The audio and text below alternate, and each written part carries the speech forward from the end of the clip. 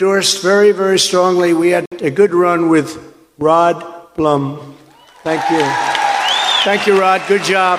State Representative Brooke Bowden. Thanks, Brooke. Scott County Sheriff with the most beautiful family, Tim Lane. Thank you, Tim. Iowa Republican Party Chair Jeff Kaufman. Scott County GOP Chair Juanita McNulty. That's a nice name. One of the first elected officials to endorse me. I love this guy. He was so early. He endorsed me before I was even running. He said, you know, that guy would be good. Those are the guys we really like. State Senator Brad Zaun. Thank you, Brad. Oh, we love that guy. Thank you. Thanks, Brad. I also want to thank my Iowa senior advisor, Representative Bobby Kaufman, and many of his colleagues. Bobby is so good, and such a good job. We're looking at those poll numbers are looking very good. I want to tell you, you can tell by the crowds outside. You can tell by the crowds, but his colleagues in the Iowa House and Senate who are here, and they've all endorsed me, and I really appreciate that, including state senators Jeff Reichman, Charlie McClintock, State Representatives Craig Johnson, Ann Osmundson, and I love that name, Mark Cisneros, Steve Bradley, Derek Wolf, Heather Hora, Brad Sherman, Cindy Golding. And by the way, you know what we're going to do a little bit later, if we have a little time left, which I think we will, we'll take a few questions. Does anybody want to answer? You can ask me anything you want. Unlike Biden, you can ask me whatever the hell you want.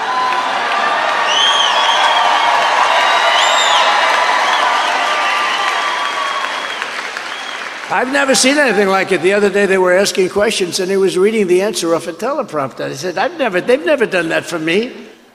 But we'll do some question and answers if you want. We'll finish up and we'll have a little fun, okay? You can say anything you want.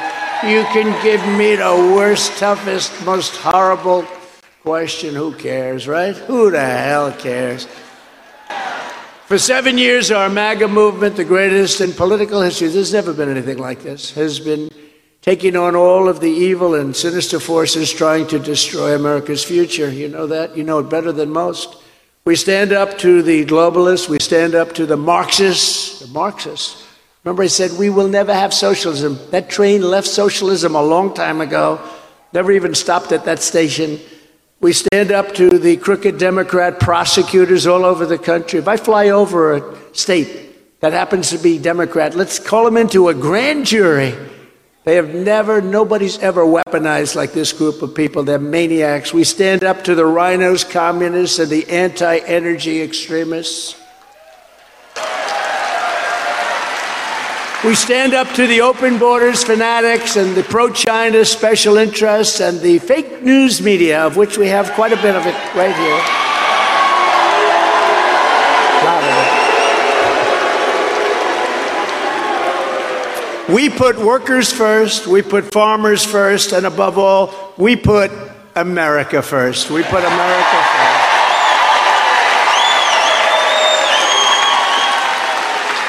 In our 4 incredible years, and they were incredible years, we achieved more for Iowa than any president in American history. It's not even a contest. And in particular, the farmers, they know better than anybody, working hand in hand with Iowa's leaders.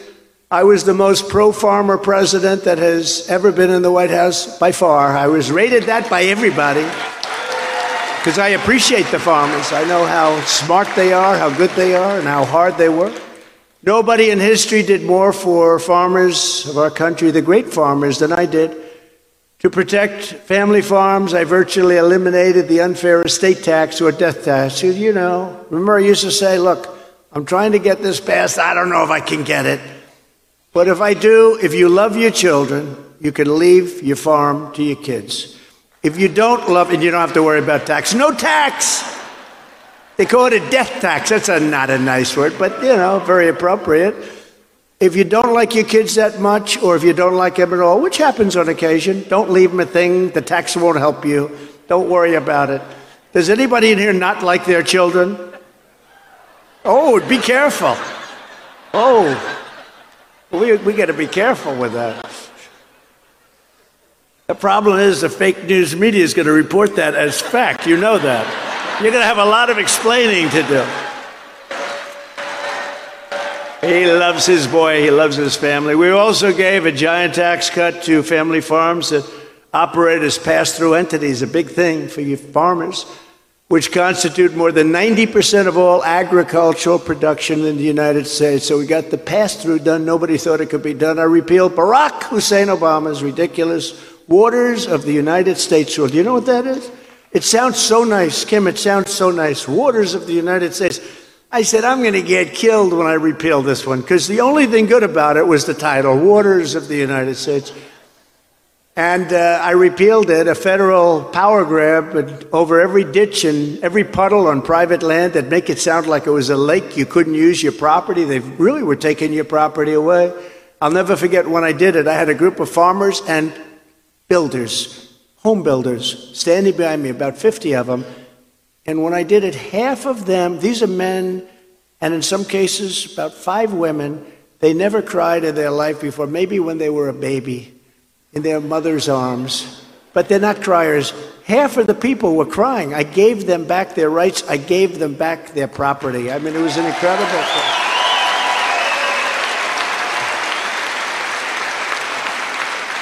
And our Department of Agriculture cut 7 old regulations for every 1 new regulation, saving farmers and taxpayers $262 million a year at least.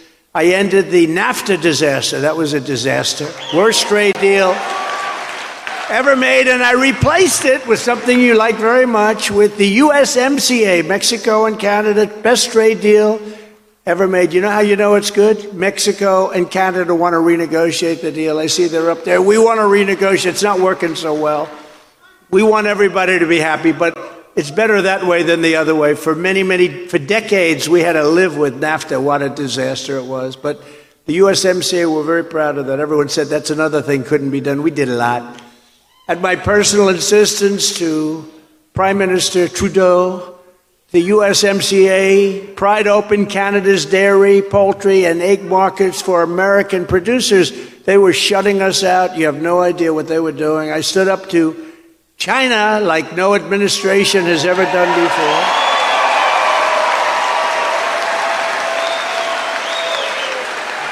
And I brought in hundreds of billions of dollars of tax and tariffs and all sorts of revenue pouring into our treasury from China, when no other president had ever gotten literally 10 cents, nothing. They came in and they took our country by storm, and we stopped it, and we made one of the greatest trade deals ever. We were mistreated by China, and our farmers were mistreated more than anybody else. And I took a list as to what amount that bad treatment was, and I went to he did a great job, Sonny Perdue, Secretary of Agriculture. I said, Sonny, let me ask you a question. I want you to figure out over the next couple of days or sooner, how much money did China rip off our farmers in this country? You have to tell me. He got back to me and he gave me it on a yearly count over a few years, but the total was $28 billion. And I told China, you have to pay it. And you know what? They paid it. They paid it. And you all, many of the people in this audience, got a check. I took it out of the tariffs that I charged China. We had a lot of money left over, I can tell you that. We had hundreds of billions of dollars, hundreds of billions left over. We took a lot of money. We saved the steel industry. We saved a lot of industries. We handed checks to the farmers for $28 billion. Did anybody get a check in this room for the farmers? Because you got to be. Yes, good. Not as many as I would have thought. You all got checks, but maybe you're not in that business. But we're all with the farmers, and they got $28 billion. Nobody saw that one coming. That was one that they said, this is incredible. But he also made a deal with China, and the deal with China was a phenomenal one.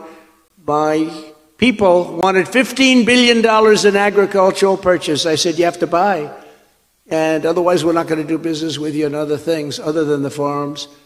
And I said, what's the number? 15 billion. I said, did I hear you correctly? I thought they said 50 billion, right? They said 15 billion. I said, I think I heard 50 billion, asked for 50 billion, and they agreed. And that's why you're still doing well today, Kim. You're doing so well today, even though they aren't totally living up to it, it's still more money than anybody thought possible. And the reason they're not totally living it up is I have no respect for the Biden administration, but still, more money. That's why the farmers are continuing to do well. But China and the USMCA were just the beginning of our fight for the American farmer. I also got Japan to slash or eliminate tariffs on over 90% of U.S. food and agricultural exports. People knew that. What a difference it made. I dealt with the great Prime Minister Abe. He was my friend of Japan. And that one who, unfortunately, as you know, was assassinated by a madman. But what a great man he was, and his people loved him. But he was very fair to us, and we opened it up because we were being treated very unfairly by Japan, as we are by almost everybody, I have to tell you. I can't think of anybody that we made a better deal. It's hard to believe that we survived, but of course, we do have $34 trillion in debt, so I don't know if you call that survival. You know, eventually that comes back to haunt you, right? But we didn't make any good deals. We had no good deals, so we made a lot of them great, and some of them phenomenal. The European Union agreed to nearly triple its beef imports and opened the markets to American soybeans at a level that nobody thought was going to happen. I also won our farmers gigantic concessions from South Korea, Argentina, Brazil, Guatemala, Tunisia, Ecuador, Morocco, and many, many more. I was working very hard on Europe, and that was going to be a deal that was done because they don't treat us very well. Europe, believe it or not, you know, it sounds nice. A lot of us indirectly come from Europe. Sounds very nice, but they treat us very bad on trade, very badly on trade. And even if you look at the war, if you look at what's going on, we're at about 150 billion and they're at about 25 billion. I would say that's not right, you know. But somebody's got to tell them. All you have to do is say, listen, you're delinquent, you got to up it. You got to up it. It's not fair to our country. But we had an election that was not a good situation, not good at all. You've seen a lot of the reasons for it's a disgrace. We got more votes than any sitting president in history by a lot, by millions. We got 75 million votes, more. That's what they report. They say the other guy got 80. I don't think so. He did one hell of a job from his basement. But that's what it is. It's a very sad situation. In total, I successfully negotiated and renegotiated more than 50 agreements to boost farm exports by more than $60 billion, supporting millions and millions of American jobs, and right here in this room and right here in Iowa.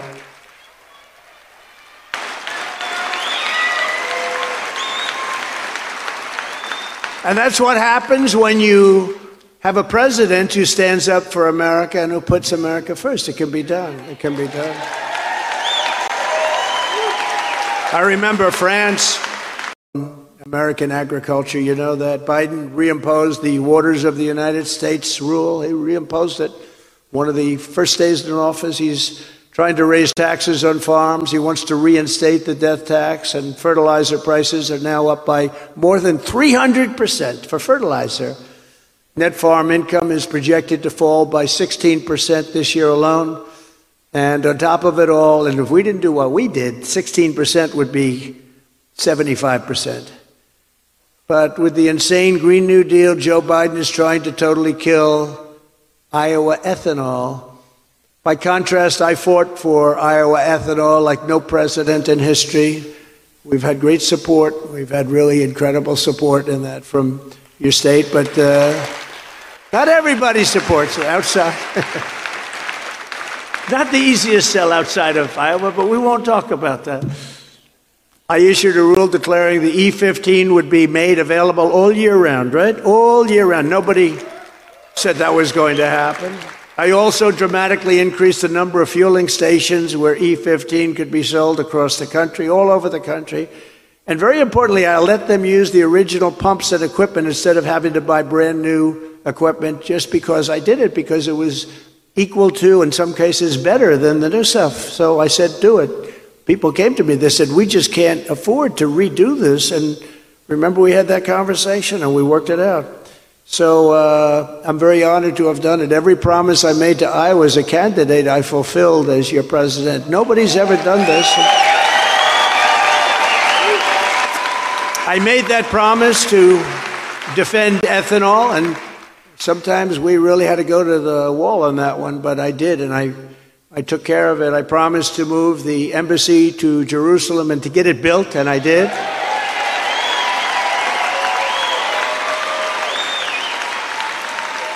I got it built for a fraction of the cost and a fraction of the time. You know, when they came to me, sir, would you please sign this, sir? I said, what's that for? That's for the American embassy in Jerusalem, after I announced that we're going to move it. So moving it was one thing, but it would have never gotten built. It would have been, 20, 25 years. I said, how much is this? $2 billion, sir. I said, wait a minute. We're going to build an embassy, like a one-story building, two-story building. How do you don't build them for $2 billion in Iowa, I don't think, Jeff, do you? So I said, why so much? They said, well, sir, by the time we do this and buy the land, why do you have to buy land? Don't we have land there? Well, we do, sir, but nobody's really looked at that. We'll take a look. So I called up some people and we looked at it very closely, and we happen to have the best piece of land in Jerusalem because we sort of were there early. You know, we're in a lot of places early as a country. We've been there a long time. I said, could we use it? It had a building on. Could we use it? We'll build the embassy there. We just saved $300 million on land. They were trying to rip us on a piece of land that was not even a good location. I know a lot about location because I'm in the real estate business. Location is very important. But they said, yes, sir, but it's got a problem. What? It's got a building on top of it, sir. I said, oh, that's good. Maybe that's good. Maybe we can use the building. Oh, I never thought of that, sir. So I had a study done, and the building was very strong. It was set back. All of the things that you had, they wanted set back for security. It was a very big site, beautiful, beautiful views, really the best site. And we already have it. And the building was not even occupied. So I rebuilt the building. I did this as a personal thing, and we were going to spend $2 billion on the whole project. We ended up spending $500,000. Can you believe it?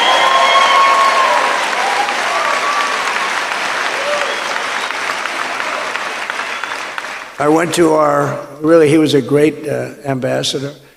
And David, I said, David, let's see what we can do it for. He calls me back. Sure, we can do it. This is the first time I ever did this. We can do it, sir, for $297,000. I've never said this before. I said, David, that sounds too cheap, Usually I say, let's see if you can cut it in half. Cut the price in half. But, I'm going off a $2 billion number. So I said, a friend of mine, a very big hedge fund guy, rich guy, every time I walk into his office, he shows me about Jerusalem Stone. Oh, this is Jerusalem, opposite the elevator bank, big building. And he goes, look, this is Jerusalem Stone. I said, if you tell me that again. I said, what's the big deal? Oh, this is the finest stone, the greatest stone. It comes from Israel and everything else. So when I heard that, I said, 2 years later, I said to my guys, can we build this building in Jerusalem Stone? Yes, sir. It's the cheapest stone we can buy. It's right here. You believe it? So the whole building is Jerusalem Stone. Nobody can believe it, and it's gorgeous. And we opened it up on time, under budget, actually under budget, and it's the embassy. And, someday maybe they'll take it down and build some stupid building that costs $2 billion and is unnecessary, which they've done in many other locations, I can tell you. But it was a great thing. So we not only got it in terms of declaring Jerusalem the capital of Israel, which is a big deal to a lot of people.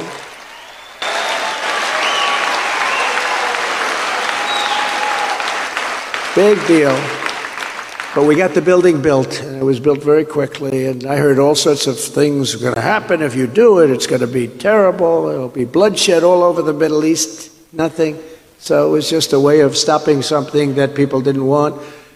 But when you look at the job we did there, and we got rid of the Iran nuclear deal, now what's happened when you look at what is taking place right now, it's so sad what's going on right now. They were ready to make a deal. We would have made the greatest deal ever. They would have never had a nuclear weapon. They would have been actually happy about it. But this group came in and allowed them to get rich and allowed them to dictate the terms, and it was really a terrible thing. I promised to appoint true conservative justices to the United States Supreme Court, and I did that, 3 of them.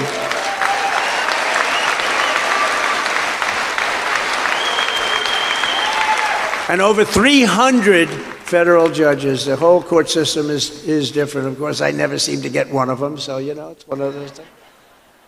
I get killed in these courts. If I get one, you know what they do? We'd like to recuse ourselves. Oh, great, that's wonderful. I promised that I would impose a travel ban to keep radical Islamic terrorists the hell out of our country, and I did that. I said I would get reparations from China, and I did that. We talked about that one. That was a big one, the $28 billion for the farmers, but much more than that for a country. Hundreds of billions of dollars I took in and kept our businesses alive because they were dumping, as an example, billions and billions of dollars worth of steel. And I was able to keep the steel businesses alive. So many people in the steel business, they come to me, they hug me, they cry, they hug me. You saved our business. And I saved many businesses by targeting even like things like the washing machine business, the dryer business, the air conditioning business. They dump all this stuff in our country, and our companies were all closing up. And I saved those businesses with taxes, tariffs. We made it fair. And how could a farmer vote against me? After doing all this for the farmers, if somebody called me up, and I was sort of like in a wise guy mood, they said, how do you think you'll do in Iowa? I said, listen, I got the farmers $28 billion. I did things that nobody thought was possible. Even Kim said it's going to be tough. But we did things that nobody thought was possible. And we made the farming business great. Made it great again, if you think about it. Now it's slipping away a little bit, but we'll get that back real fast. But so I said, and I saved ethanol, which is a big thing for Iowa and farmers, but a big thing for Iowa in particular. And I said, so how the hell would I lose Iowa? How is that possible? And then I got a poll the other day that was, we're way up. I can tell you, Jeff, we're way up. And I think we're going to do fantastically here. It's been a great state. Great people, great people. But I made those promises to the people of Iowa and America, and I kept every single one of my promises, and now we're laying out a bold, forward-looking vision for what we will do. And when we take the oath of office and we get back that beautiful, beautiful White House and we become together the 47th President of the United States. Within hours of my inauguration, I will cancel every Biden policy that's brutalizing our farmers. Every single one.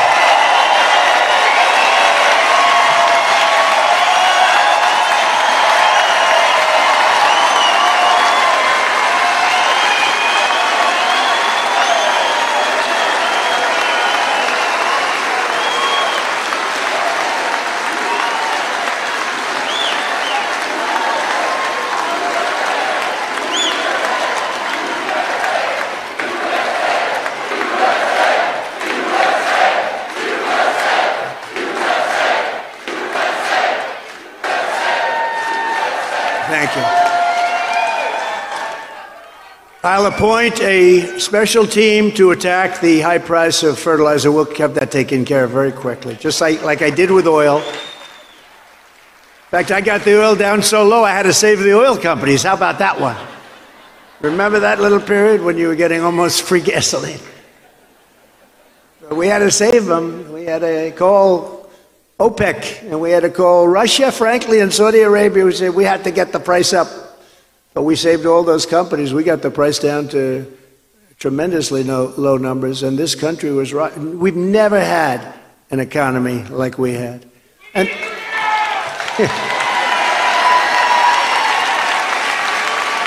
and when you think about it, they did just the opposite. What caused inflation?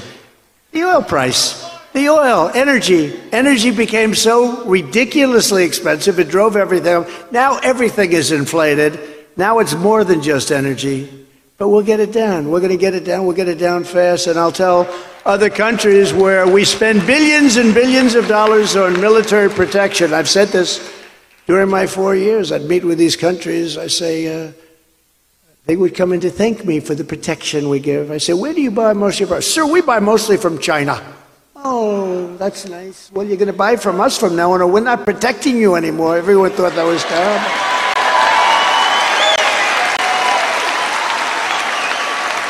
And if they don't give preferential treatment to our farmers, just like I did for 4 years, that's why you had all that business.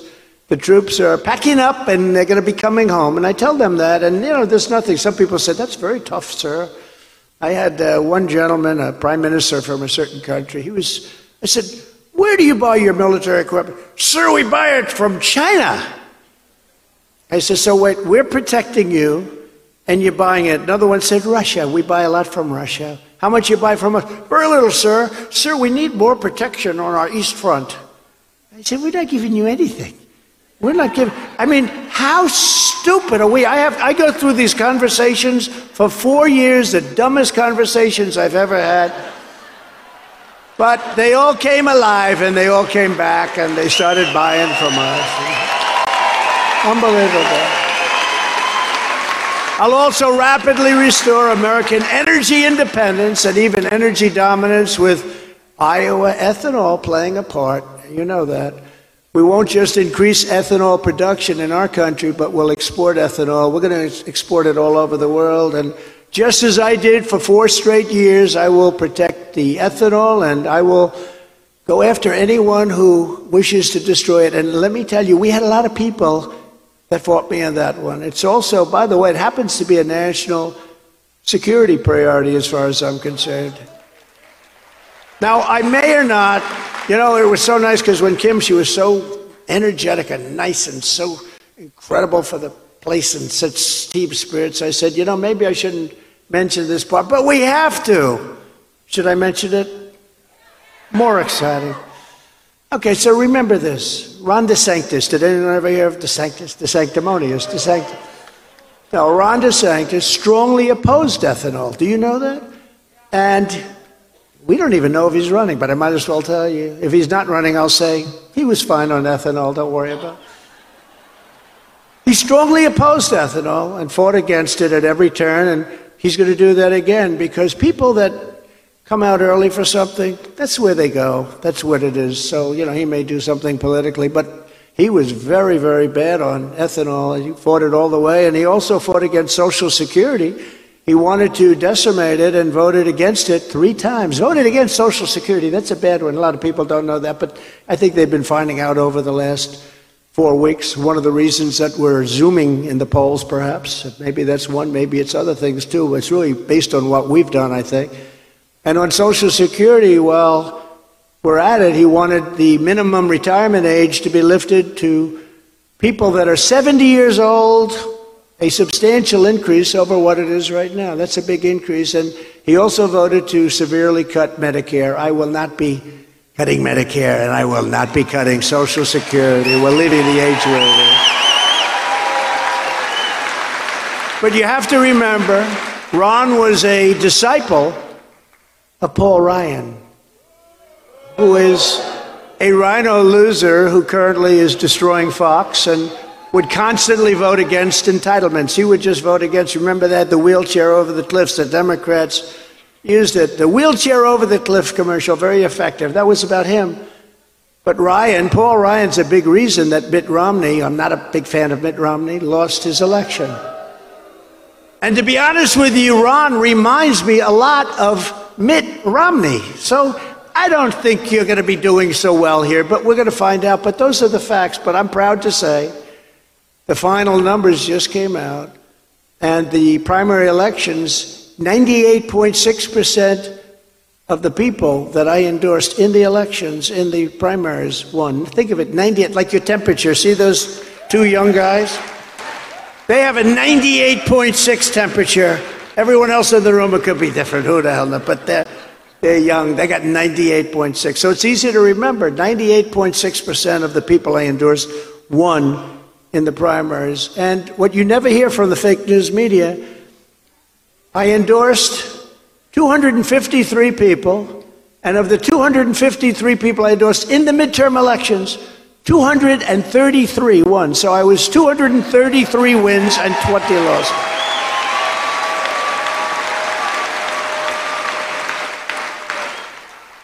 They'll bring up one or two names. They'll bring up Herschel, who's a wonderful guy, but he didn't quite make it.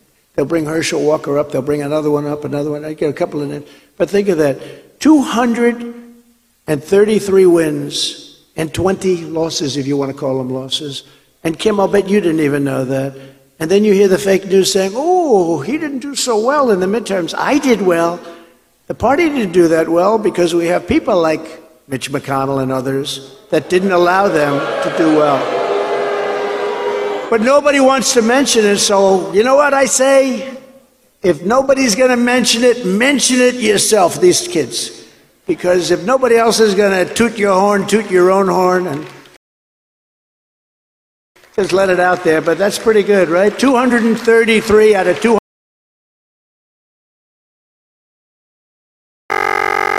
Publication said every single time that Donald Trump has been on the ballot, Republicans either held the majority, like in 2016, or gained seats, like in 2020. The same individuals who want to blame him for losing the Senate in 2020, it was not my fault. I had a lot of good people got in because of me, like North Carolina, Ted Budd, like so many others. We had a lot of them, including some sitting senators that were in big trouble. But they want to blame him for losing the Senate in 2022. By the way, J.D. Vance did great. J.D. Vance was another one. And he's been fantastic, I have to tell you. But they have amnesia from 2018 when President Trump was in the White House and Senate Republicans gained a lot of seats that were unexpected in the midterm elections. They never mention that, the fake news, do they? But it's funny how that conveniently left out always in the discussion. They never like doing it. So on top of this, the publication said Trump still has really high approval ratings with the Republican voter base, is defeating Ron DeSantis in poll after poll by a lot, and I'm beating Joe Biden by a lot, very importantly. So.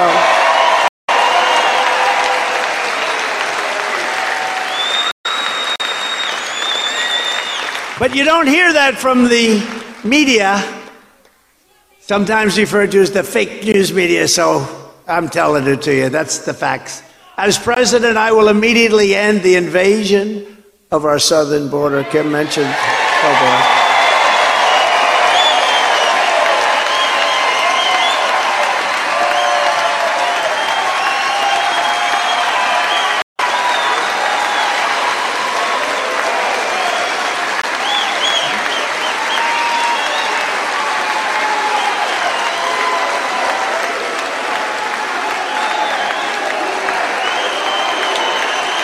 A lot of people in here. There's a lot of people in here. I ask people, by the way, we have these rallies, and this isn't a rally, this is different than a rally. We'll be back for a rally soon, but it's a little too cold outside. I said, why aren't we doing one at an airport where we can have 50,000 people? They said, sir, it's too cold. That was a good call because it's very cold outside right now. But there are tremendous thousands of people outside that want to get in. This great spirit. 2 years ago, we had the most secure border in U.S. history, and we will quickly do that again. We had the most secure, we had the best numbers that we've ever had in recorded history. I built hundreds of miles of wall, and we completed the original task as promised, and then I began to add even more in areas where it was needed. We did hundreds of miles, and then, thank you. I don't know what she said, but whatever she said sounds good. But you know what? We did hundreds of miles of wall, and between that and getting Mexico to give us 28,000 soldiers free of charge to keep people out, and we had stay in Mexico policy. You think it was easy to get Mexico to say, oh, we'd love to have a stay in Mexico policy? We used to have stay in the United States for the rest of your life, because once they were here, nobody ever got them out. They never went back. They never came back. They'd be given a court hearing, and they would just not even think. They would throw the piece of paper away. It didn't mean anything. but I got a stay in Mexico policy from Mexico, if you can believe it. The reason was, I said, look, you have to do this because if you don't do it, we're going to put tariffs on everything that you have said. And they said, we would love to do it, sir. It would be a great honor. They said to me, we will never do that. They thought I was crazy. I said, listen, I need about 28,000 soldiers, of your soldiers, to keep people from coming into the United States. The guy looked at me like, you got to be kidding. That's the dumbest request I've ever had.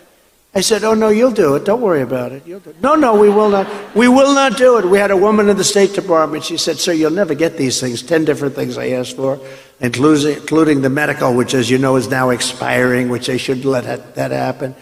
But she said, you'll never get it, sir. But I had the second highest ranking person in Mexico. And I said, no, you'll do it. No, we will not do this. Why would you say that we would do that? 28,000 soldiers, that's a lot of soldiers. I said, no, you're going to do it. You're going to keep people out of the United States.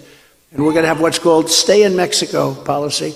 No, sir, we're not going to do it. I said, well, listen, here's the story. If it's not done immediately on Monday morning, this was a Thursday, on Monday morning, we're going to sign. I've already got it made. Here's the papers right here. We're going to put taxes and tariffs on every automobile and everything that you make coming into the United States. And that amounts to tens of billions of dollars. So I really think you're going to do it. Sir, we'd be happy to do it, sir. We'd be happy. He's going like this. Oh. Wait till I explain that to my party. Wait till I explain this deal. But they did, and they were great. And I really like the president of Mexico. He's a socialist, but, you know, can't have everything, right? He's a great guy, actually. He's a friend of mine. He said that election was rigged. That election was rigged. He said, I had one of them 20 years ago, President. I had one of them. It's not a good feeling, I will tell you. But he's a great guy. He's a fantastic guy. And, you know, it's not an easy country. It's a very, very tough country, Mexico. Very, very tough. Very dangerous in many ways. But they have a wonderful man leading it. But they did that, and we had stay in Mexico, and nobody would come into the United States, and we had that border. So until we got approval, if they were good, if they qualified, and many of them did, not that many, but many, and they'd come into the United States and live happily ever after. But we kept everybody out. There wasn't MS-13. We took MS-13 out by the tens of thousands.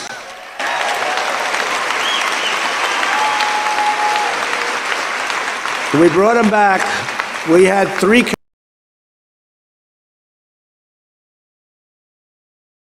countries in particular, and we brought them back, and we, you know, when I first came in, I said, why aren't we bringing them back? Sir, under the Obama administration, they wouldn't accept them back, sir. I said, what do you mean they wouldn't accept them back? Guatemala, Honduras, El Salvador, a couple of others, but those 3 in particular, they wouldn't accept them back. And I said, well, how much money do we pay them? Sir, we pay them $750 million a year. I said, okay, explain to them that as of this moment, they're not getting any money anymore. Because they literally wouldn't. When we had a plane flying in with these horrible people, MS-13 and others that are just horrible, killers, rapists, drug dealers, they'd be flying, and they'd put planes on the runway so our planes couldn't land. They wouldn't let our buses in. They wouldn't let anything, and they didn't want them back. They were gone. They were the ones that got them out. They'd put them in the caravans. I came up with that name. But it was a caravan. They'd put them in the caravans, oftentimes in the middle of the caravan. And you'd have this big caravan coming up to the country. It's just terrible. So what I said, we ended all of that stuff. You didn't see that until this administration. Now it blows everything away. Nobody's ever seen what's happened. Nobody's ever seen it. But I said to them, what happens? They said they won't take them back. So I said, okay, just explain that they're not getting any money from the United States. The following morning, I got like 3 calls almost at the same time. 3 leaders of the 3 countries that I mentioned. Sir, there must be a misunderstanding, though. What's the misunderstanding? We would be glad to have MS-13 come back. We love them very much. And we got them out by the tens of thousands. Tens of thousands. Our countries are emptying out their... You take a look at what's going on with these countries. The other countries, they're emptying out their prisons, their insane asylums, their mental institutions, and sending all of these people in these massive problems and unbelievable costs. They're sending them to us. There was a picture and a little story about a mental institution in a certain country.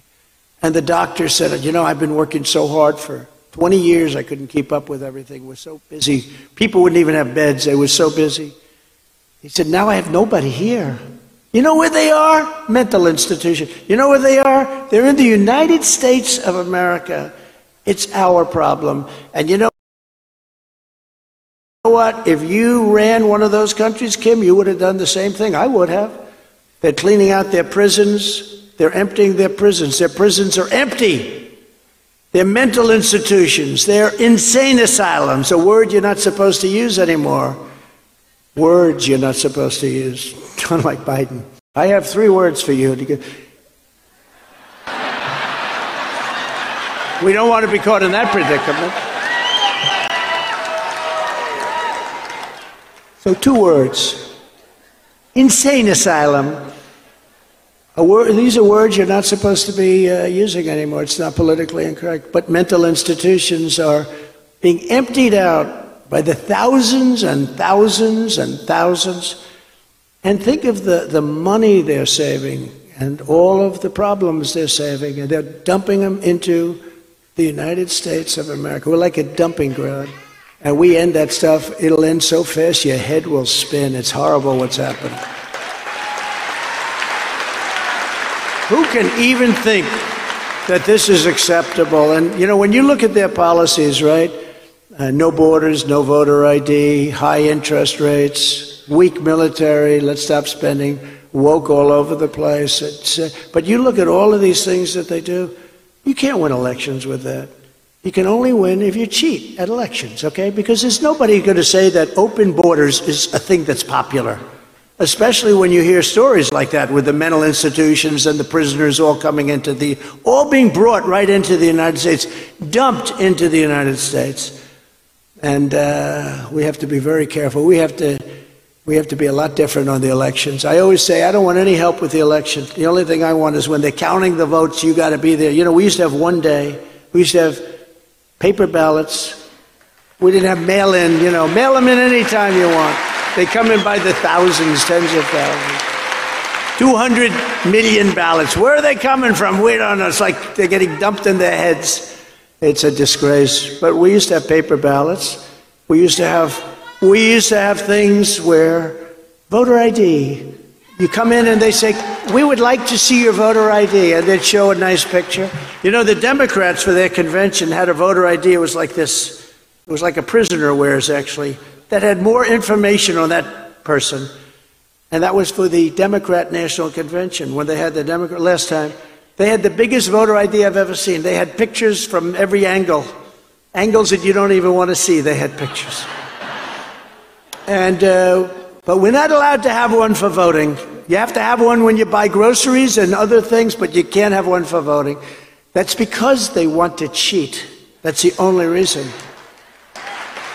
Even 88% of the Democrats, 88% of the Democrats want that. And one of the things I'm asking Republican governors to do, there's a Republican governor, but I'm asking that what they should do while they have this power and go paper ballots, go one-day voting, one day. You know, some of these states, they're out there for 62 days. Think of it. It never ends. In fact, on election night, they say, we can't call the election because they have another 2 days, or they have another 2 weeks in some cases to vote. No, it's horrible. No, voter ID, same-day voting. You know, in the old days, we had same-day voting. And they can call a holiday if they want. They can do whatever they want. France had 36 million people vote.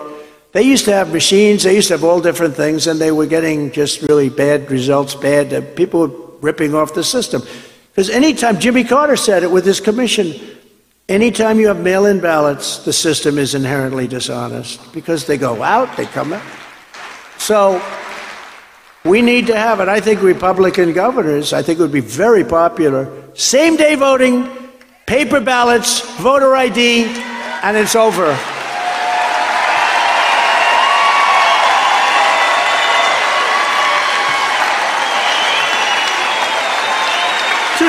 Two days is it.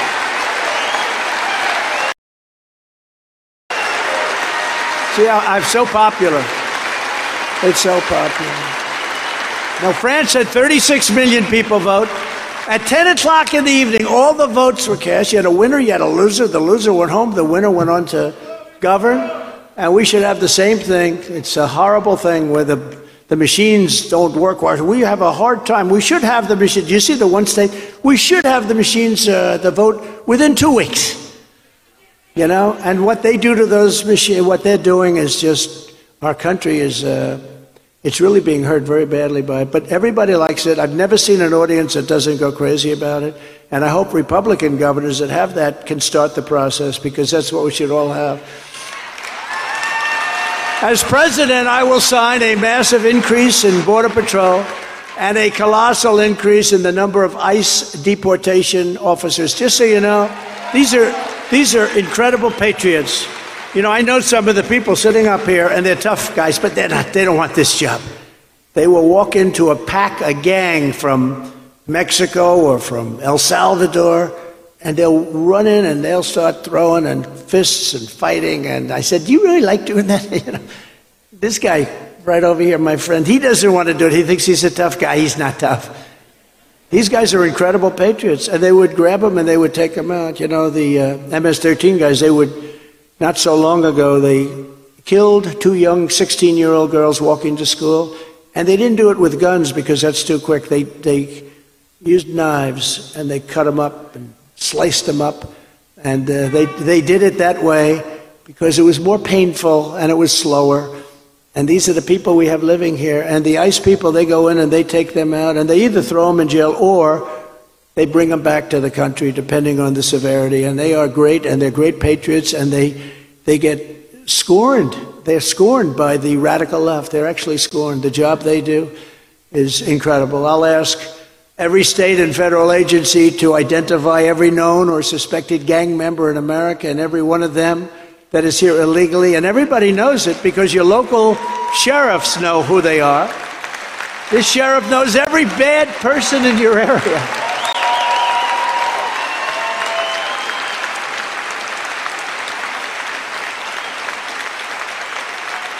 But it's politically incorrect for him to say that. But this guy doesn't mind. He doesn't mind being politically incorrect. But he knows, you know, the good ones, the bad ones, you know where they are. You can't just bring people in for that. But the local law enforcement knows. But we'll pack them up and immediately take them out of a country, and we will deliver them to the country of origin, the country from where they came. Before I arrive at the Oval Office, shortly after I win the presidency, I will have the disastrous war between Russia and Ukraine settled. It'll take 24 hours, if it's not done before then. What a shame that is.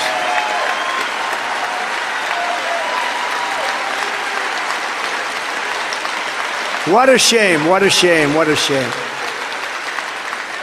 And the numbers, the deaths, and the people that are being so horribly injured is far greater than what they're reporting. They blow down the city, buildings all over. The building, it looks like a demolition site, and which is exactly what it is, and so many people are being killed. And then they'll say, 2 people were injured. No, many people are killed. The numbers are far worse than is being reported. It's a horrible thing taking place. I could get that thing settled. It would have never happened if I were president. Zero chance. And even the Democrats admit that.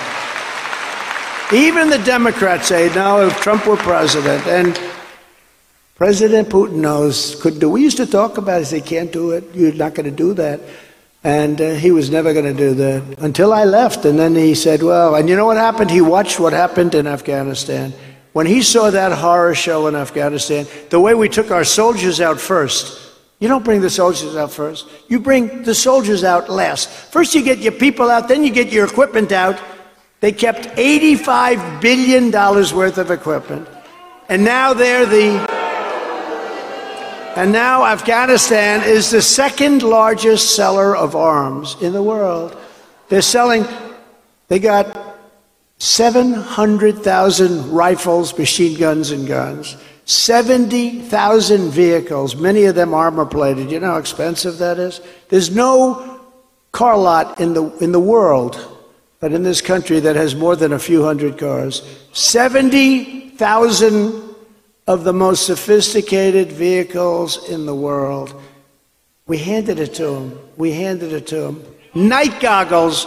They have better night goggles than us. Brand new, never taken out of the box. You know, they're good fighters, but they never fight at night because you couldn't see at night. Now they can see.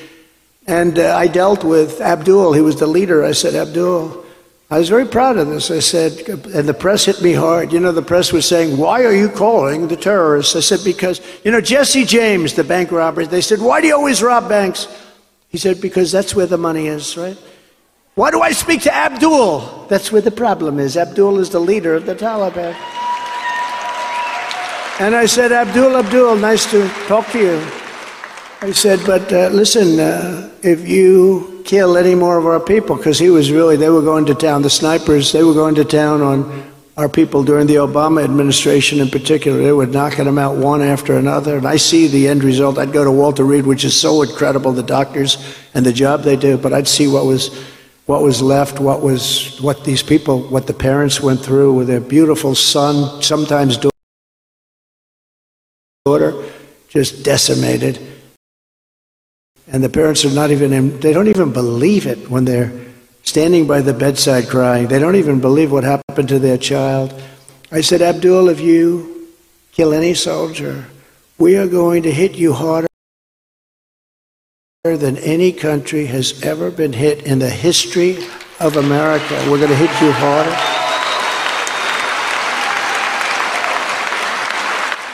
And we won 18 months without one soldier killed in Afghanistan.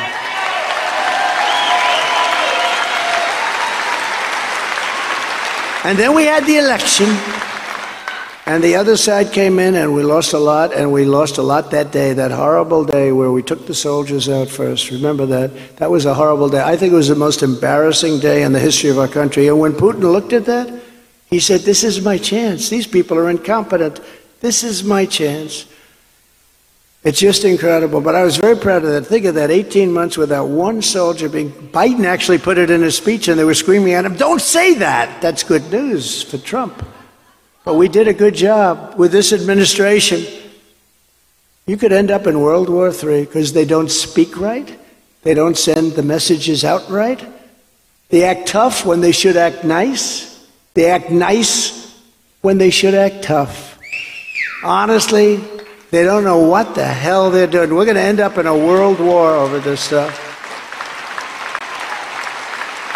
We could end up in a major war. Well, you could end up in a major war with China or others. There are others out there a lot sooner than people think. And, you know, we have a word called nuclear. Nobody was allowed to use that word. For years and years, you couldn't use the word nuclear because it's devastation. And now they're talking about it all the time. It will be a nuclear war. It'll be a nuclear war. You're not even allowed to say it. I had people come down from MIT and tell me about nuclear. The power is so enormous. So this is not like the Second World War where we have army tanks and rifles and we go after each other. This is a level that will possibly end the world. And we have people that don't know what they're doing. We have people that truly have no clue what they're doing. And you see it just like I do. You see the same language. They say the wrong thing.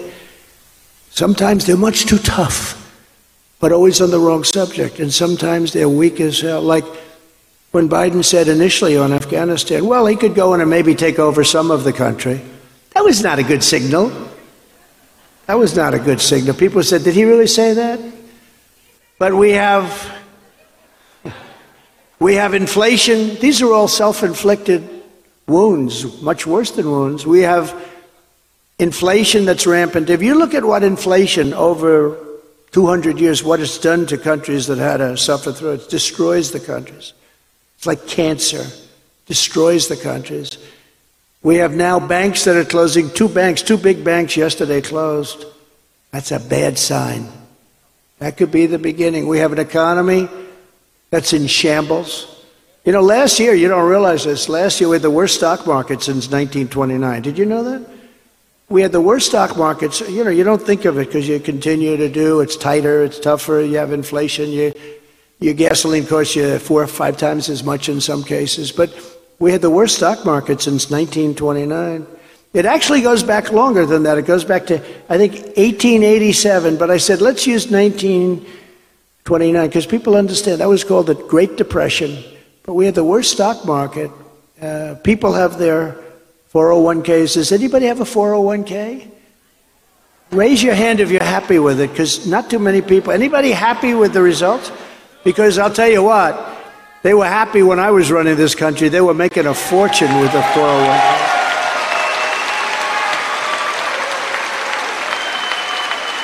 I had a police officer in New York. They're great people.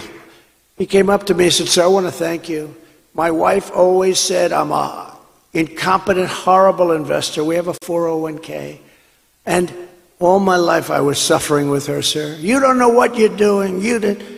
Sir, she gave me the biggest kiss last night. I was up 59% last year. This is a few years ago. And my wife loves me so much. She thinks I'm the greatest investor ever now, sir. And I just want to thank this big, handsome cop from New York. And I sort of just remembered it, but many people said that. They were up 50, 60, 70, 80%, and now you're going down at numbers that nobody would have thought. Yeah, it was the worst stock market since 1929. Think of that, what that is, the Great Depression. We have a country that's a mess, but more importantly, it's a world that's in serious trouble because we have such an impact on the world. We lead the world, or we should, but we're not leading it anymore. When you see that, and you see Saudi Arabia made a deal with Iran, and they made it through China, not through the United States. Who would have thought of that one? Who would have thought Saudi Arabia? And I said this 2 years ago. I said, you know, if they keep going like this, Saudi Arabia is going to get together with Iran through China, and China is going to control that whole situation. It should have been done through us. We could have had that done so easily. These things are unprecedented. Things are happening that are unprecedented. The Biden administration has driven Russia right into the arms of China, something that is unacceptable. When you're a child studying history, the one thing you learn is you never want Russia and China to get together and form an alliance. Biden has done that. They have a big, beautiful alliance right now. And they've driven Russia right into the arms of China. Like taking candy from a baby it was for China. It was very easy. We also have the Iran problem, and I would have had that done very quickly because they were in bad shape financially. Now they're rich again. I told China, if you want to buy oil from them, that's fine, but you're not going to do any more business with the United States. And they said, we will not buy oil from them. They didn't. And we were in a position where we could have made a great deal, and made a deal for them too. Made a deal for everybody to keep the world safe. But when I left, all of a sudden, China went back and started paying a fortune for the oil, and they're rich now. Iran is very rich now, and it's a much different situation than it was. Iran was ready. They were totally ready to make a deal. Then we had a bad election, really bad, and we're in a position now that we have problems that I don't think we've ever had a more dangerous time for this country and for the world. I don't think there's ever been, again, it has to do with weaponry, but I don't believe there has ever been a time like we're in right now. What they've done to our country in 2 years is unthinkable. It's unthinkable. Standing before you today, I am the only candidate who can make this promise. I will prevent World War III, because I really believe you're going to have World War III.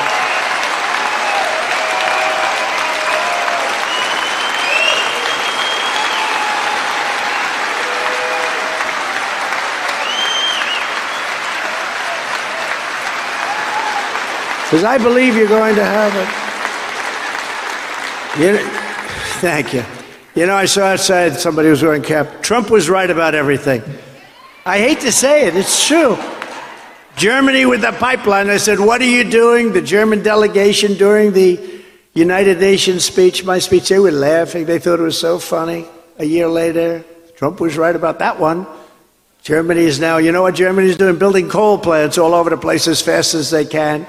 That didn't work out too well. But I was the one that exposed Nord Stream 2. It's called Nord Stream 2, a pipeline from Russia to Germany, but other parts of Europe going to supply. And I said, what are you people doing?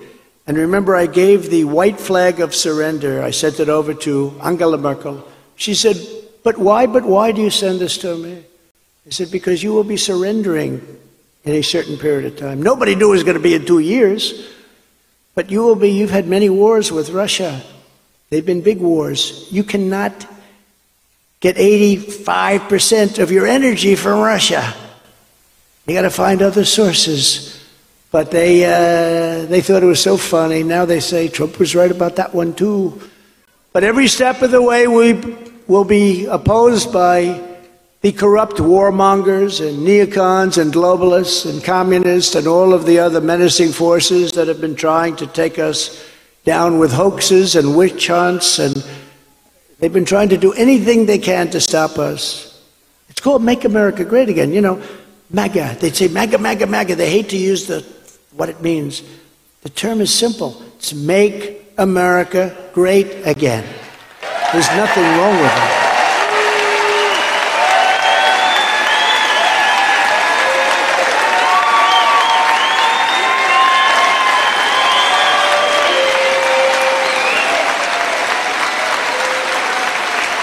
They're breaking every law to persecute us, while Joe Biden's brazen corruption and criminality is totally ignored. I mean, you take a look at what's on the laptop from hell.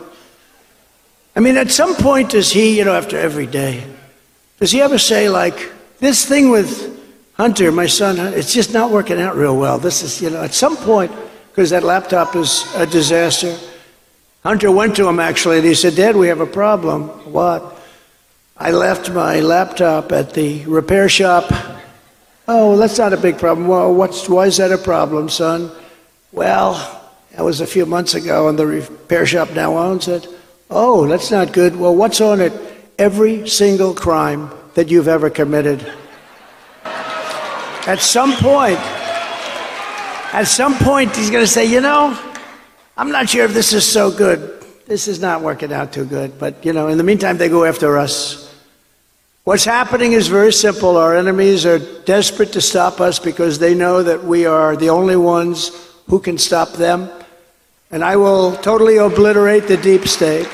I will fire the unelected bureaucrats who have weaponized our justice system. Look at what they've done to our justice system, what they have done to our justice system. I will direct the Department of Justice to go after Marxist prosecutors' offices to make them pay for their illegal race-based enforcement of the law. Many racists are there. I will revoke China's most favored nation's trade status. China says they're a growing country. We need help. They don't need help. They're doing just fine. But can you believe that they have a most favored nation? I will implement a 4-year plan to phase out all Chinese imports of essential goods and gain total independence from China. And I will hold that's it. You got to do it. And I will hold the Chinese Communist Party accountable for unleashing the China virus upon the world. Nobody can afford what it is.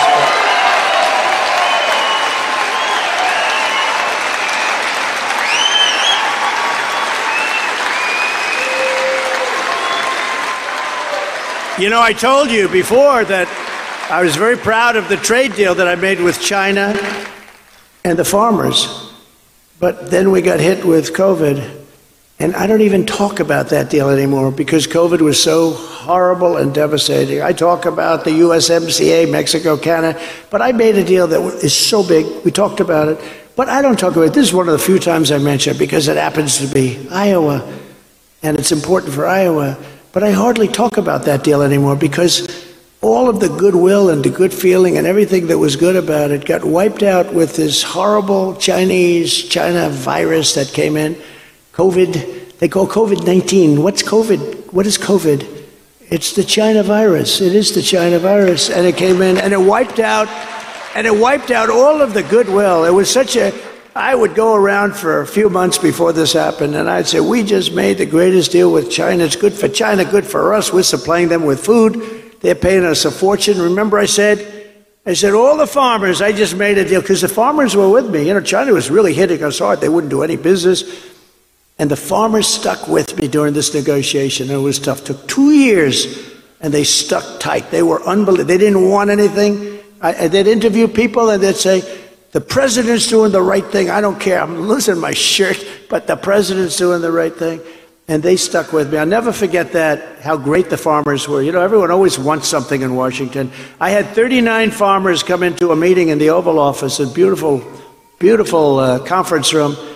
I said, I'm going to get you so much. They said, we don't want anything, sir. We just want a level playing field. I'll never forget that. Nobody else said that to me. Everyone else, they want subsidies, they want everything. The windmills, how about the windmill stuff? The windmill stuff, they get a lot of subsidy. But you know what? They want something. The farmers wanted nothing. They just wanted, I never forgot it. I tell that story 100 times. They're unbelievable people. They just wanted, they said it, a level playing field. And I will end Joe Biden's inflation nightmare and quickly rebuild the greatest economy in American history. We had the greatest economy in world history. China was supposed to take us over in 2018, was supposed for years. 2018 was the big year. I said, oh, this is a terrible thing. This is not a good, I don't want that. And we built this country so strong. We had an economy that was, we were leapfrogging them. They would have never caught us. And then the virus came in, and they didn't catch us anyway. But we did it twice. We built the economy twice, and we're really proud of it. I will protect Social Security and Medicare, defending our seniors from both the radical left and the Paul Ryan Republican establishment, because that's what it is. The rhinos, they're worse than the Democrats in many ways, because you don't know where they're coming from, right? You don't know where the rhinos are coming. At least you know where the Democrats are coming from, and it's not a good place. But the rhinos, sometimes you don't know. As I announced earlier this month, I will pursue a quantum leap in the American standard of living. We will hold a competition to build new freedom cities on the frontier. We have this magnificent, we own most of the country. We have the most beautiful lands in the country to give countless Americans a new shot at home ownership and the American dream. We'll build cities, and we will support baby bonuses for a new baby boom. We want a baby boom. We want our people to have babies like we used to have. And other countries have that problem too. I will immediately sign a new executive order to cut federal funding for any school that's pushing critical race theory, transgender insanity.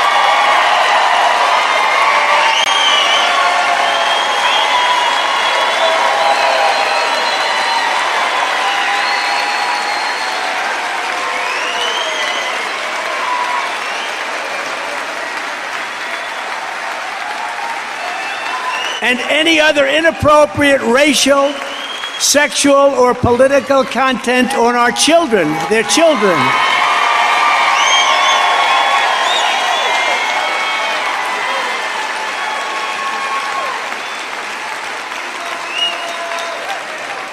You know the amazing thing about that? Look at the hand you get for that, bigger than we're going to be energy independent. The amazing thing is 10 years, if somebody said that, you wouldn't even know what they're talking about. That they can mutilate our children is without your permission. Parental rights. I said the other day, I will bring back parental rights into our school system, right? And the place went crazy.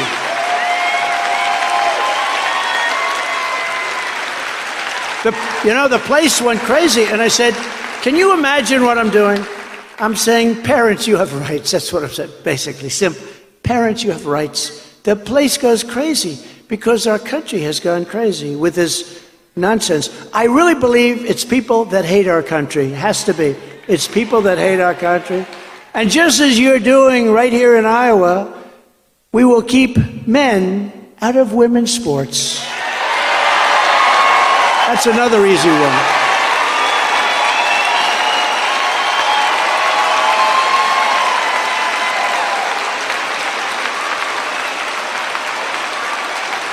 I don't know if anybody watches it. Do you see some of the records that are being broken? That's the weightlifting record. Guy comes in one hand. Bing, he just broke the record. Have you lifted before? No, not really. Boom. It's so ridiculous. The swimmer, you know, I told you about the swimmer. He got very badly injured from windburn as the guy went by her. Guy's going so fast in the swimming pool that she got windburn, you know, so she was badly injured. The whole thing is crazy, and it really hurts women. It's the opposite of dignity. It's horrible. And you did it here, and that's great. There's some states that I just didn't see a certain state went the opposite way. Can you believe it? Anyway, I know one thing. If I was a basketball coach, I'd be the greatest coach in history. I'd have a women's team. I'd have all men. I'm not a fan of LeBron James. I don't like LeBron. But I'd say, hey, LeBron, you ever think of becoming a woman? Because you're going to be on my team. We're going to go undefeated for the next 5 years, LeBron. I'm not a fan, but, you know, I would ask him that question. And I will not give 1 penny to any school that has a vaccine mandate or a mask mandate from kindergarten through college.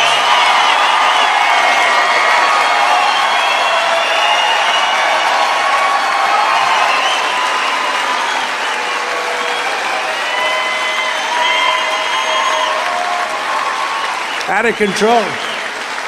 You know, we have some great Republican governors. You have one right here, but they didn't close up. They closed up their state for a short period of time, and many of them didn't close at all. They didn't close at all.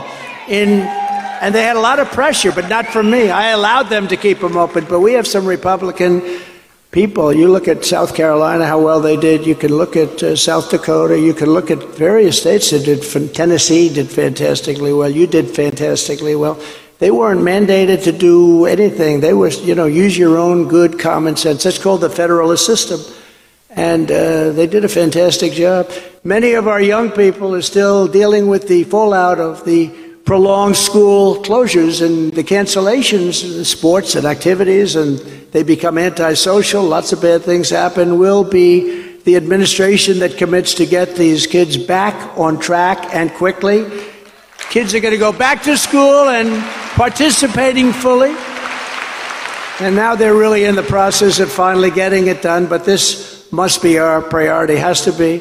And I will tell you that I want to congratulate Iowa on recently becoming the second state of the nation to deliver universal school choice. That's so great. School choice is where it's at. That's great. That's great. Very important to you, isn't it? Very important. I know every time I'm with Kim, she really finds the education. You know, some people are for it and some people are less for it. Some people want to talk about trade and some people want to talk about other things, but always been very, very strong on education. I see what you've done here. It's incredible. As president, I'll fight to expand that right to every single state in America, and we were doing that too. And I'll support the direct election of school principals by the parents. They should be elected by the parents. If any principal is not getting the job done, of which you have many, many, many, especially in the inner cities, the parents should be able to vote to fire them and to select somebody who will get the job done. In addition, I am going to pursue, and we studied it very closely, and I was getting ready to do it, pull the trigger, the long-term goal, but now it's a short-term goal of breaking up the Federal Department of Education and redistributing its functions to the states. Going to break it up soon. That'll be done quickly. I was ready to get it done. Then we had a bad election. But this is what must be done to save our country from destruction, all of these things. And remember this one, having to do with education. Out of the top 40 countries, we're always at like the bottom of the list in terms of success per student. And yet, I believe it's about 3 times and even sometimes 4 times more than the second, third, and fourth country. So we spend 3 to 4 times more on educating a pupil, and yet we're at the bottom of the list. they're at the top of the list and they spend much less money. So you know the system doesn't work. So breaking up the Department of Education is a very simple thing to do, okay? And 2024 is the final battle. That's it. If you put me back in the White House, the reign of the corrupt Washington establishment will be over. I got to know them all. When I went there, I didn't know a lot of people. I had to rely on, in some cases, rhinos and others to give me some recommendations. But I know them all now. I know the good ones. I know the bad ones. I know the weak ones. I know the strong ones. We know them all. And America will be a free nation once again. And with your support in these caucuses, we will, and we're always keeping you there, we're going to complete our mission. We are going to see that job through. We did such a job. There was a report today, we were as good as any president. There's never been an administration that's done more than we have done. We rebuilt our military, largest tax cuts in history, largest regulation cuts in history. Even on a medical right to try, people are dying and they couldn't use drugs that were perfectly good, but it takes 2, 3, 4 years to get them approved by the FDA. Sometimes it takes 13, 14 years. We cut that in half down to 5, cut it in more than half. And when people are terminally ill or very ill, I passed something, got it passed. They were trying to do it for 54 years. I got it passed in Congress, right to try, where you no longer have to go to Asia or Europe or wherever you may go to try and find a miracle cure. You can stay home and use, because we have the greatest doctors in the world, the greatest labs in the world. And if you're critically ill, if you're terminally ill, or even a little bit less than that, you don't have to do this. Many people were going to faraway lands, and they would die, but they'd go to faraway lands. Many people would go home if they didn't have money. They couldn't go to faraway lands. They'd go home and they'd die. They'd sit in their room and they'd die. Now you sign a paper, and you have right to try, and you can use things that work, but they're not approved yet because you have to go through a process. And people said, sir, you can't do that because you'll maybe make the person very sick. I said, the person is terminally ill. The person has 2 weeks to live. And we've saved thousands and thousands of lives. That was another thing. Nobody ever thought we could get that approved. But we saved thousands of lives. People that are living right now with drugs that are advanced, with all of the things they can do now, that things you wouldn't even imagine possible.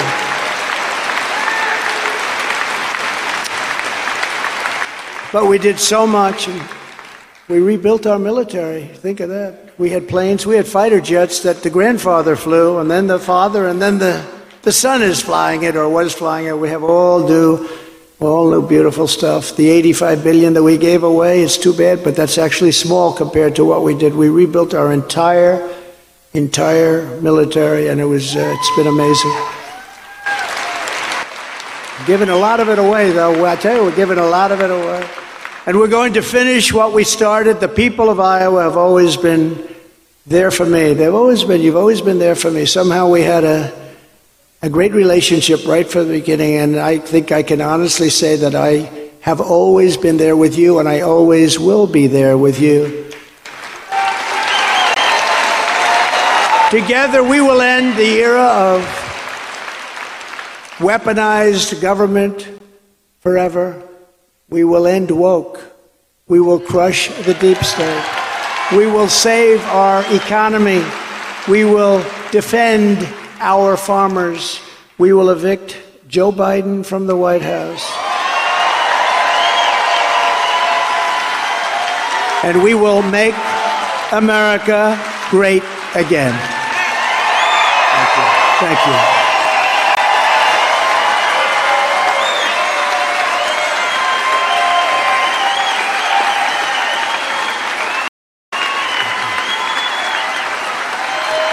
There's a lot of people up there. So Elton John once told me, you know, when I do my last song and we knock it down, the place is going crazy, and then they start screaming, encore, encore, come back. And he'll come back, he'll do another good one, drive him. Then he comes back and he hits a little bit of a dud. The people leave unhappy. it's very stupid to do a couple of questions, but let's give it a shot. Should we do that? Should we or not? Yes? Okay. Do we have a mic someplace? We'll take a few questions, ask whatever you want. But you know, it's, you know the story, right? Encores are always dangerous. Especially for singers, you want to know the truth. Go ahead, who's got the mic? Uncle Sam, you do. Good, let's go. What do you have, Uncle Sam? I like that man. I like the way he's dressed. He's a good-looking Uncle Sam. Go ahead. Go ahead. You have a mic? Yeah, go ahead. You could give it to anybody that has a question. Anybody has a question, go ahead. Ma'am, please. Go ahead. As a member of Moms for Liberty, yes, parental rights and education are top priorities. Yes. Seems like schools have become indoctrination camps where they're focused on sexualizing our children, and it's just not right. How do we get back to the basics in the classroom, teaching, you know, reading, writing, and arithmetic? History, right. That's right. And civics. Thank you, Mr. President. You know, everything I said tonight, they could say he's conservative, he's got a wonderful conservative voice. Actually, it's a voice of common sense. And with education, almost in many ways easier than other things, we have to get back to common sense. And that is reading, writing, arithmetic. What they're teaching in schools today is insane. And most people understand it. Even the people that want it, they understand it. So we're going to do something. And a lot has to do with your governors and your people that are leading your states. And, you know, they're going to be given free rein to do what they want to do. You happen to have a great governor that's very much into it. And she's taken this state so far. And we'll have other governors doing the same thing. And it's a really great question. Thank you very much. Thank you. Yes, please, go ahead. Go ahead.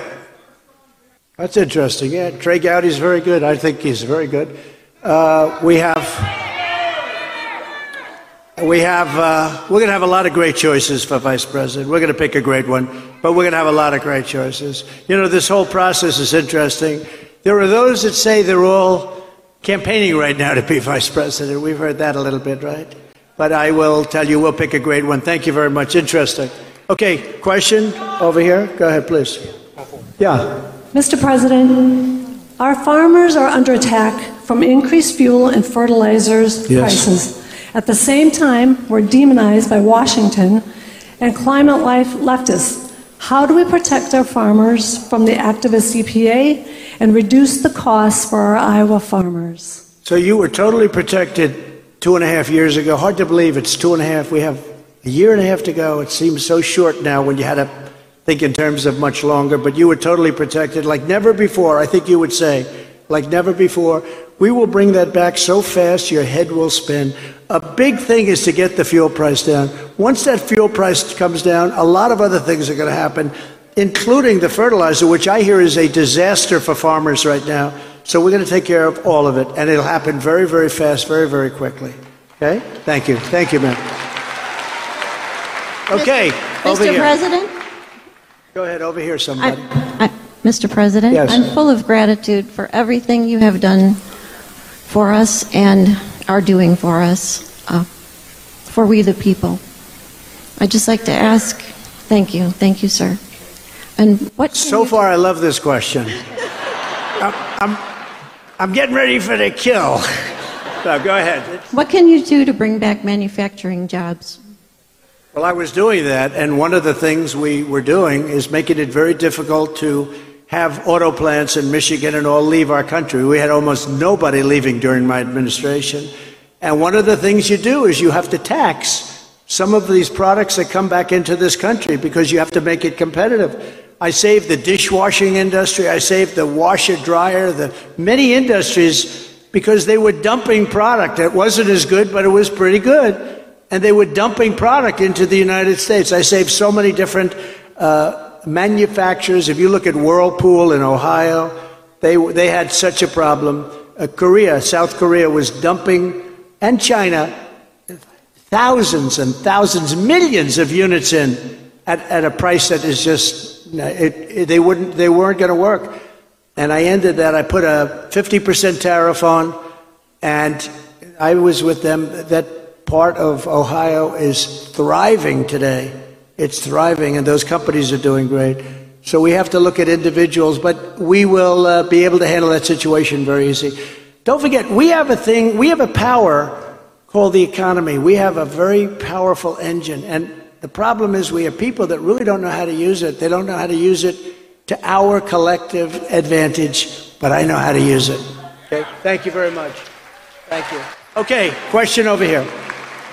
Thank you, President Trump. Under Biden, the installed president, we are seeing mobs of illegals coming across our border. Just this last week, we saw a violent mob try to force their way across the border near El Paso. What can we do to finally secure our southern border and finish the wall? It'll be secured on day one, and then we have to make a decision. What do we do with the 15 million people that have invaded our country, okay? And we'll do the right thing, that I tell you. We will start by getting the bad ones out. And the sheriffs and law enforcement who we love, the sheriffs know every one of them that shouldn't be here. You know every one of them that shouldn't be here.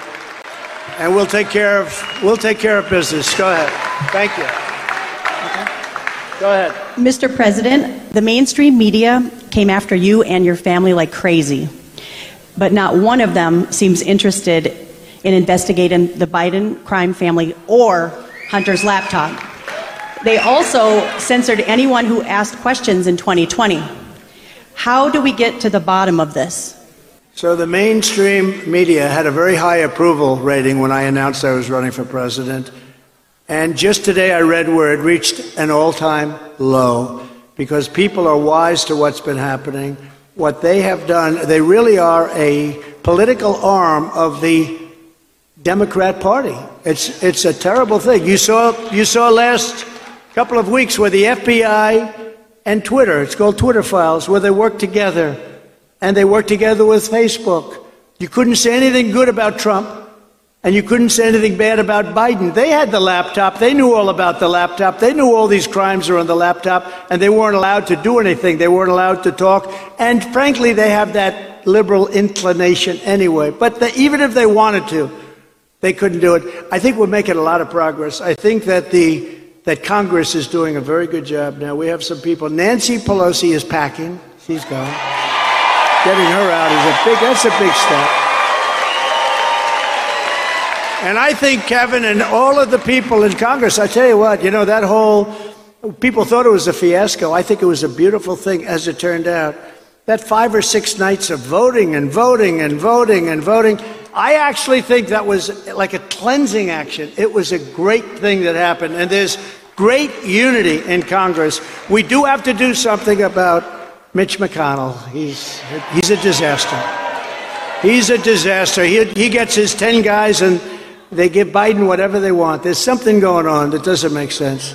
They give him whatever they want. He gets his 10, 12 guys, and they vote in order to give the passage, because you need the 60 votes usually, and they vote and they give him what he wants. I just cannot understand. Nobody can understand it.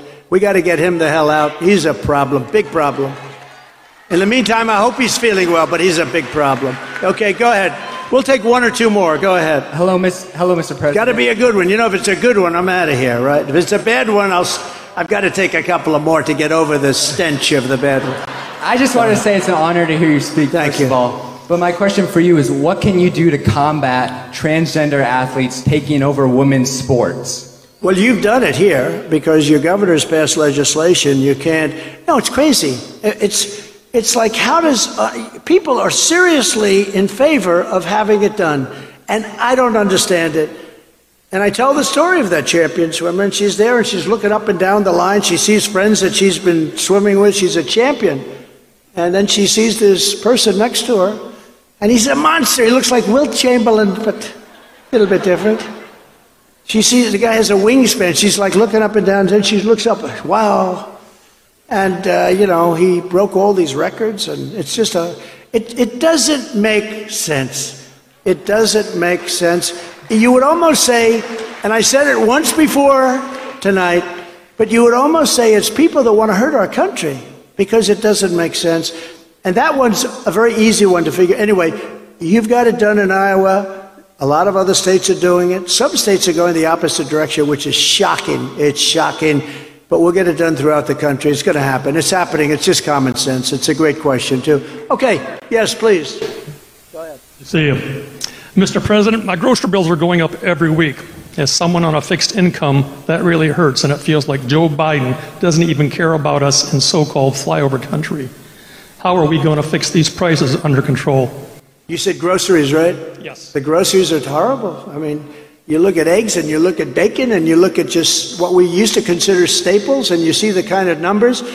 A lot of it's going to have to do with energy. Once the energy comes down, a lot of other things are going to follow. Energy is so big, it's so powerful, it's so impactful that once the energy comes down, you're going to see a lot of good things happen. And we have more energy than any other country in the world, more than Saudi Arabia, more than Russia. I call it liquid gold, and it's right under our feet. I mean, when you look at the craziness, we're allowed to go to Venezuela to take their energy, and it's horrible. It's tar. It's bad. It pollutes. You know where they refine it? In Houston. So they talk about the environment, but they bring it from Venezuela to Houston because that's the only place that has the refineries for this kind of very bad potential oil. And they refine it in Houston. So if you're a big believer in that, all that stuff is going up in our country, and it's just incredible. We have the greatest energy in the world. You know, I approved something, I was very proud of it, ANWR, Alaska. And ANWR is the biggest, probably the biggest site anywhere in the world, and probably bigger than Saudi Arabia, just that one, in Alaska. And Reagan tried to do it, he couldn't get it done. Bush tried to do it, he couldn't get it done, of course. And other people couldn't get it done, nobody could get it done. I got it done. And the first day in office, they terminated ANWR.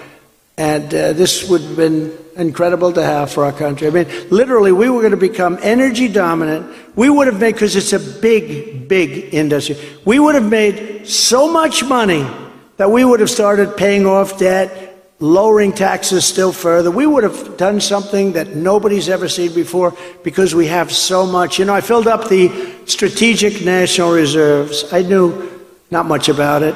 I said, what are the reserves that we want to fill up and that's been taken for years and years down to a low level? And I made a great deal. I got very little credit for it. I bought, when our oil price hit like these crazy low numbers, that's when I asked a question, because we had so much. I said, what about filling in the caverns? These are these massive, as in Louisiana and various other salt, like the salt mines. They're big, massive salt mines. And I bought 75 million barrels for peanuts and filled it very close up to the top. We were going to be topping it out. And then Biden, just before the election, in order to keep prices a little low, he released all of that. And now we set a record low. They've taken all of it and then some. And we have the lowest that they've ever seen it right now. It's the lowest that they've ever seen, meaning the reserves themselves. We had it filled up almost to the top, would have been topped out at really low prices. And by the way, now they have to pay 3 to 4 times more than what I was paying. And the Democrats fought me all the way. They got us stopped, actually, for a while. They fought me all the way at a price that was 25% of what they have to pay right now. So it's a crazy thing. And a lot of times we'll say common sense, but the other side either doesn't have common sense or they really hate us. And let's take one more. I'm looking at that big, powerful guy there. I don't know. Who's a better looking guy? Let me see. I don't know. He looks good. They look good. You look fantastic, and we love you. Thank you very much. I appreciate it. Thank you. You're the greatest executive I've ever observed in my lifetime, and I think you've made it possible for governors, including Kim Reynolds, whom I love and respect for many years, to become the really high-level executives by your example. Now, you had passed legislation, or got legislation passed for like the wall. It got paid for, it was passed, you signed it. And then there was the XL Keystone Pipeline. All of these things had to do with interstate commerce. Right. There are Section 1, or Article 1, Section 8 in the Constitution. Biden had no authority in law to reverse those things. And what would you do to see to that never happens again under your watch through your actions and with the legislation?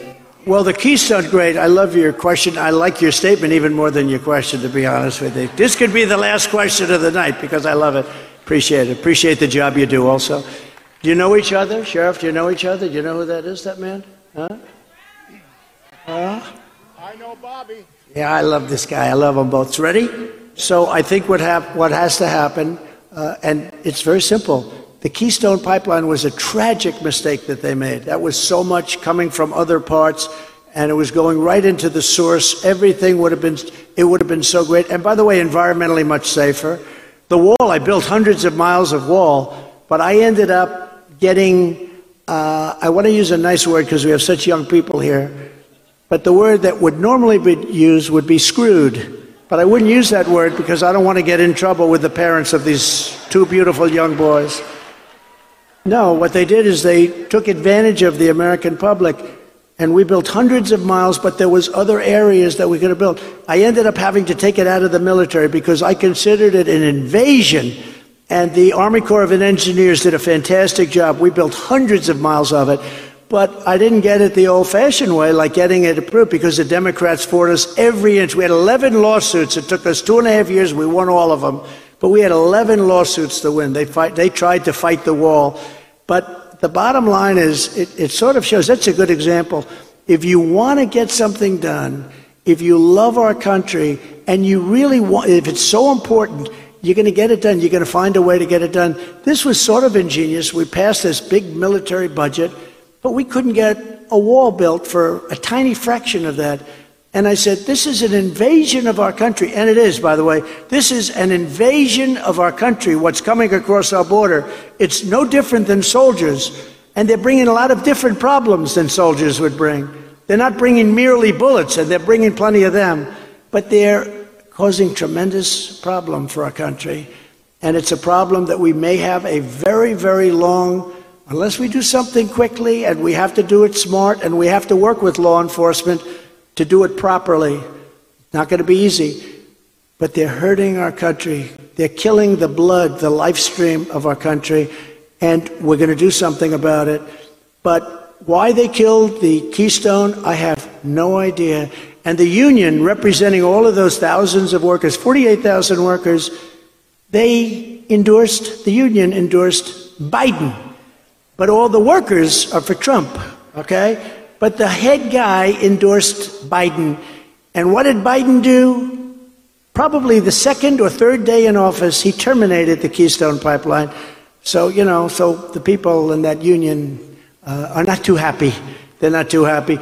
But look, bottom line is we have to use common sense, and we have to do a little bit like Kim, or a lot like Kim, and some other governors. Kim, you would be the first to admit we have some great governors, Republican governors, perhaps some Democrats too, but they don't seem to have our policies at all. You look at any Democrat-run state, and it's just not the same.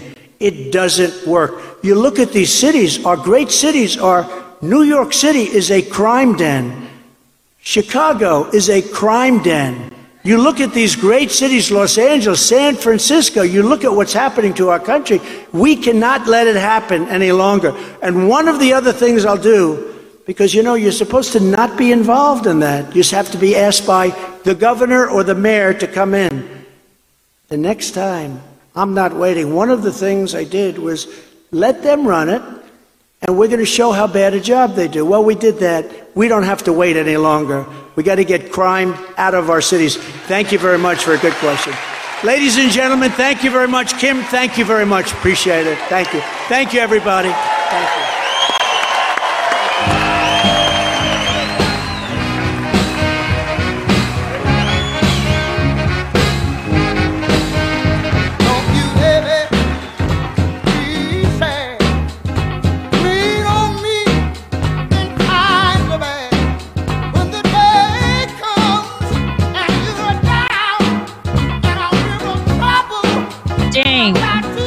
Ding, ding, ding. So that was kind of loaded. That was loaded. Thank you, RSBN, for always streaming for all of us to have. I hope you guys enjoyed his speech. And, it kind of sucks because it's almost 9 o'clock and I can almost feel my bedtime calling. and I really wanted to do a show on information theory, basically. But I guess I'll do that tomorrow morning. Maybe I'll do 2 shows tomorrow. Who knows? Because information theory is something that I want us to talk about. It's quite important and quite necessary, especially in this time of turmoil, I would say, and questions. So I guess we'll let that percolate. I just wanted to kind of like point out, he's hounding and constantly stating about these parental rights, right? Is really important. Right now, parents aren't even allowed to go into a doctor's office if their kid is like over 8, 9 years old because, they want to ask it about its gender. You can't defend your kid's civil liberties unless you have money to afford an attorney. And so, the lawsuit that I had filed, which all these people out there, Pete Santilli said it to my face and on his show, that us filing pro se lawsuits is stupid. Where did all these groups, the Moms for America, Moms for Liberty, do? What did they do for parental rights? They talk about the problems. They're trying to get into the school boards. But how can they systemically fix it if the law is against us? You can't. See, that's the thing. When we see a problem, especially something so multifaceted and targeted like parental rights, you have to find the kill shot. The kill shot is by challenging the law. And so that is key. No, P was one of many. I'm not just calling him out, okay? I had conversations with friends that told me the same thing. And I was like, you guys suck. We need a solution. We're not going to sit here and milk it for money. We need a solution. We're not going to raise funds because you're, pretty and you shout nice, right? Look, guys, I didn't even have to do it. My kid's 17. I signed a waiver so that she can freaking go to the Marine Corps, right? I didn't do it for her. I did it for all the kids, right? You've got to be targeting things like kill shots. When you come at them like a kill shot, that is how you do it. Now, right now, Kavanaugh has to answer the question. Am I not allowed to stand up for my kids' civil liberties without an attorney? So if I can't afford an attorney, that means my kid has no civil liberties, period. And this is why they're able to do the things they do at the schools.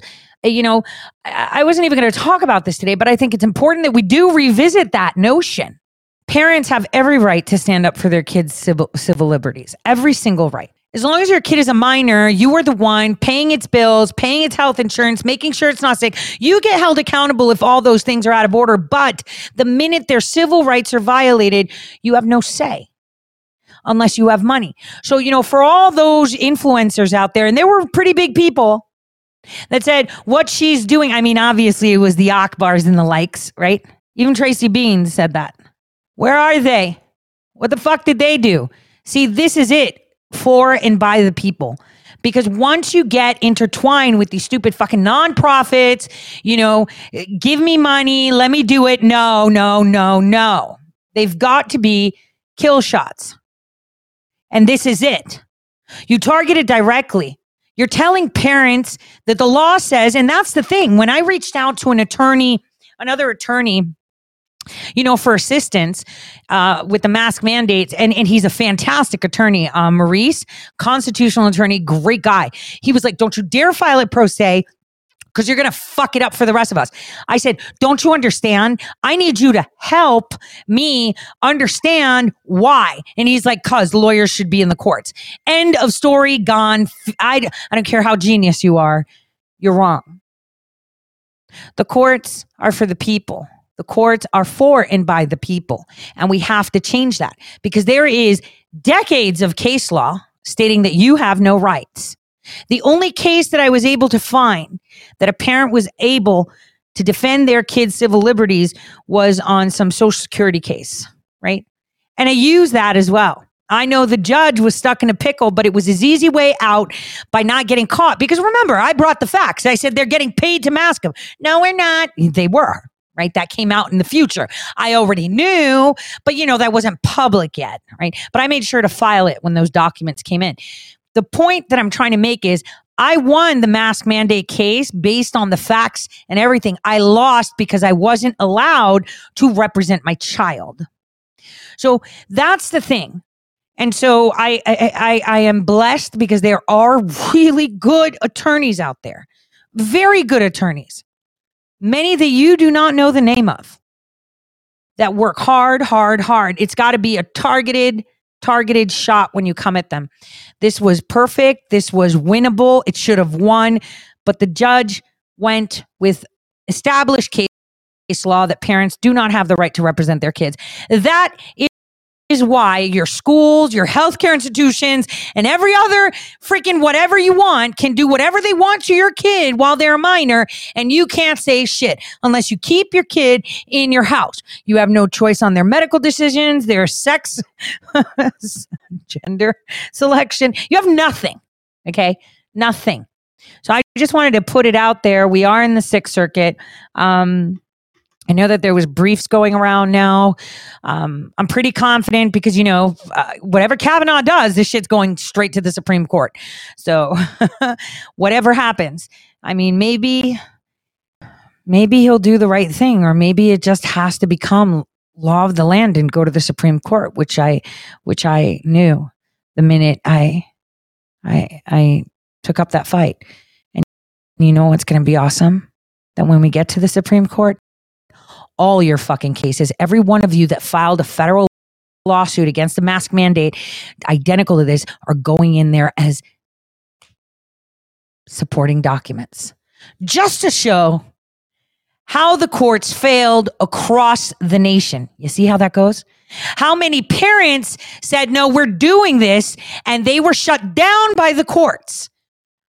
So the fight is only just beginning. We're in the Sixth Circuit. We'll see how that goes. I mean, ideally, I wanted it to be done faster. But, this was filed in 2021, you guys. It's 2023, okay? 2023.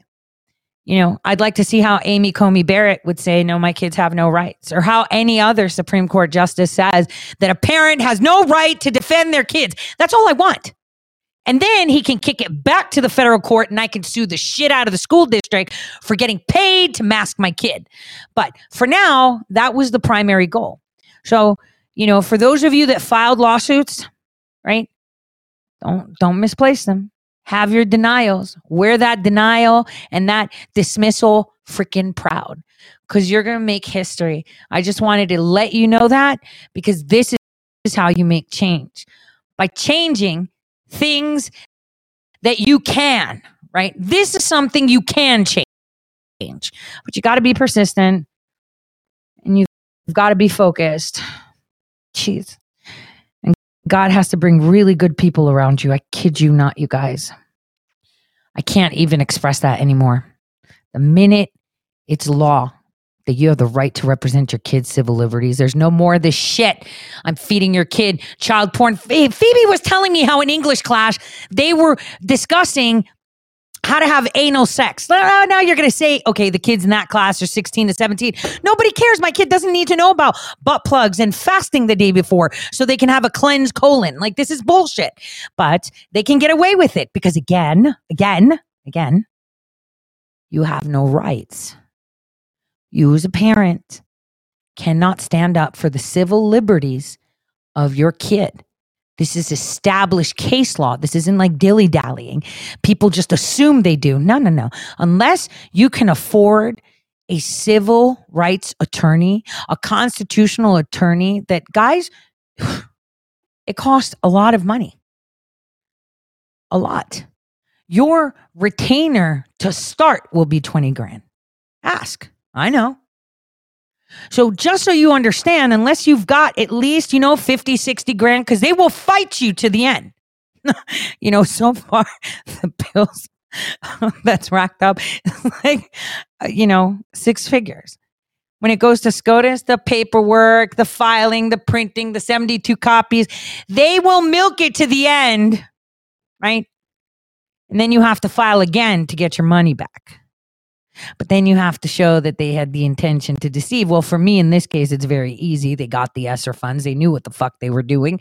And they still fucking played stupid. But I'm just saying, this is really important. Because President Trump talked about parental rights, and that is very, very important. But how do you change something when it's so deep in the law? You take the kill shot. See, I'm not an attorney. Should have been. Went to school for it. I did. It did. It was a couple courses short of my GDL, graduate degree of law. It was a 1 year. Well, it's a 3-year honors program, but I was in for the 2 years as an intern. Some work that I was doing. And then when I went back, I used the same cover, but at another university with a graduate degree of law. So I'm just saying. So should have been a lawyer, should have been a lot of things. The government paid for a lot of my training. So anyway, on that note, I'm going to bid you guys a good evening. I want you guys to know, right, that we are making change. We have made change, and you're going to see this come to the surface really, really quickly. And, you know,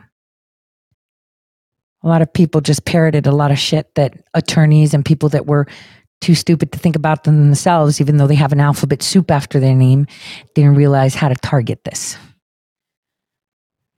Because it's all a game. The only way to win is that you don't play. Or, if you're a really good player, checkmate. So let me play a song. I feel like a song. I feel like a really good song. I know what song I want. Hold on. Let me find it. Okay, here we go. Let me share it. And I'll bid you guys a good evening. I'll see you guys tomorrow morning. God bless.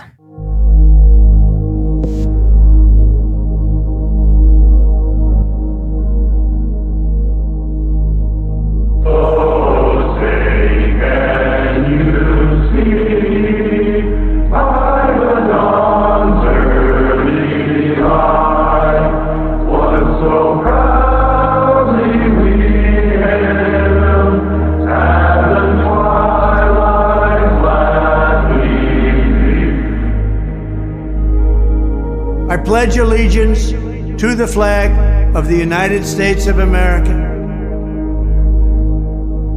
Whose broad stripes and bright stars through the perilous fight, o'er the ramparts we watch, words of gallantly streaming. And to the republic for which it stands,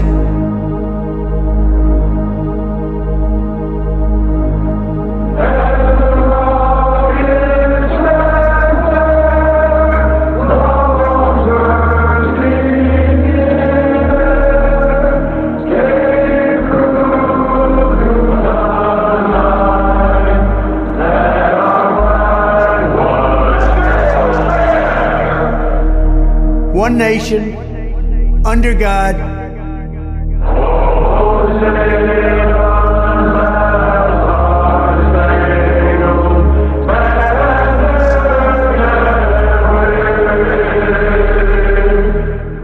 indivisible, with liberty and justice for all.